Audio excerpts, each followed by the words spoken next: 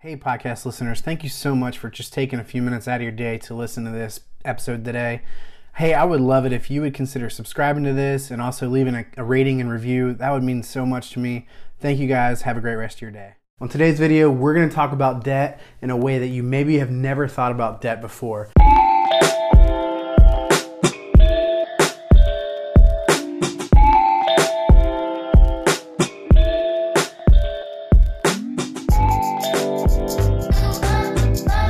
Hey everyone, thank you so much for joining me for this episode of the Find Your Money Path show.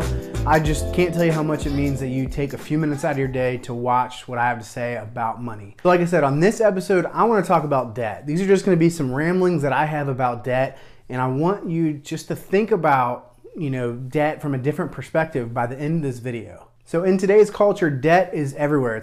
It's pervasive. It's in every corner.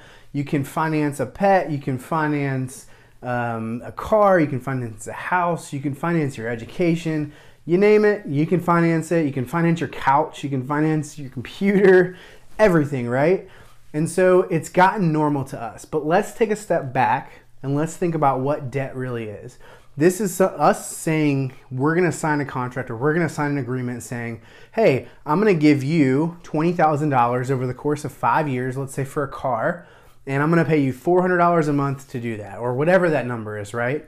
Well, as a part of that, obviously there's interest, and so that's money that you're paying in excess of what that item or that car actually costs.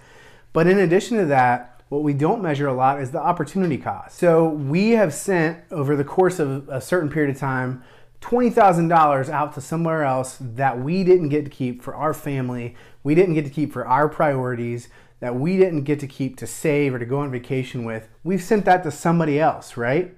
And yes, we've gotten a car in return, but we've still sent all that money out. But that's not what I want to address today. What I want to address is just the idea that we're always going to have debt. It's always going to be around. Doesn't matter how old we get. We're always going to have a mortgage. We're always going to have a car note. We're going to be paying on our student loans for 30 years or 20 years or whatever. I've heard that more and more lately, and I just want to challenge you to think differently. Why do you always have to have debt? What is it about debt? Why do you have to have it? Is it just because we want to live that lifestyle and having debt causes us to live a little bit bigger than what we can actually afford with cash in the moment? I mean, if you think about it, that's what debt's for, right? It's for us to get something that we can't afford right now, and so we go borrow against that, and so we borrow against our future, and we then pay that going forward to fulfill that agreement or to fill that contract. If you didn't have to use debt though, what if you use cash? And I know that sounds extreme for a lot of different things, and sometimes you need a mortgage and things like that.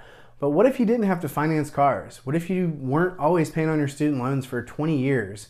Think about the interest that you're paying over the course of 20 years or 25 years on some of these items, and it adds up. Or what if you get a new car and then you pay it off in 5 years, and then you go in and trade it in another 5 years and get a brand new car. So you always go through life with a car loan. Think about all the money and that's just going out. That you don't get to decide where it goes because you're sending it to somewhere else. You're sending interest payments. You're paying for all that depreciation on the car. You're paying all that interest on your student loans. You're paying all that interest on your credit cards. I mean, do we really want to be spending our money that way long term? No, none of us would ever just write a check, offhand just to write it for interest. None of us would do that. And so why do we think having debt around forever is a good thing? Don't just think because something takes 5 years or your student loans are 20-year terms or 15-year terms, don't just think that you've got to have that into your 40s and 50s. You can knock that out early, and guess what? If you're paying $500 or $600 a month in student loans, yeah, that stinks. But guess what? When you pay it off, you get $500 or $600 back, and then you get to decide what you do with it. I don't know about you, but I can do a lot with $500 or $600 extra a month, and I'm sure each of you would love to just have what you pay in debt each month coming into your bank account instead of going out to the debt payments. I know when I first paid off my student loans, I got a $500 a month raise the first month because my student loans were gone, and that's how much I paid every month. It was awesome. I had options. When you have debt, you have limited options. You don't have as much money left over, and so you're forced into paying all these payments instead of, I don't know, now I get to choose. What do I want to do with that extra $500? Do I want to save it for a few months and go on an awesome vacation? Do I want to invest it? Do I want to save it in an emergency fund? you get options. This isn't to say that never having debt is a good thing or always having debt is a bad thing. This is just to challenge a little bit your thinking and just society's thinking that we've always got to have debt. We don't have to always have debt, and it doesn't always have to cost us how much it costs us.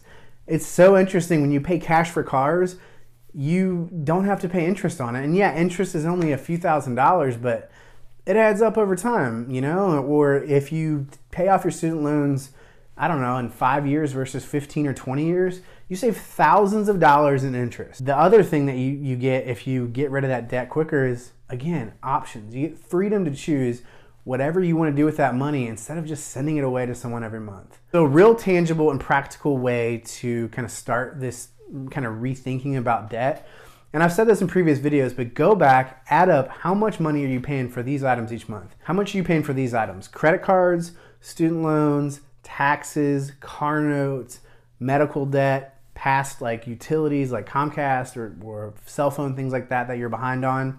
How much are you paying on those items each month?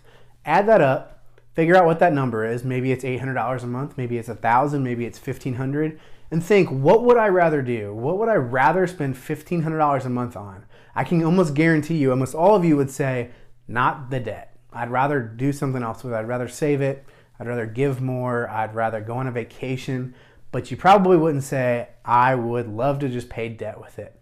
So I hope this challenges you, and I hope this kind of gets you rethinking about debt and just how it can damage us and how we can feel locked into always having debt throughout our whole life. I hope this challenges that thinking a little bit, and I'd love to know what you think down below in the comments. Thank you guys for joining me today on the Find Your Money Pass Show.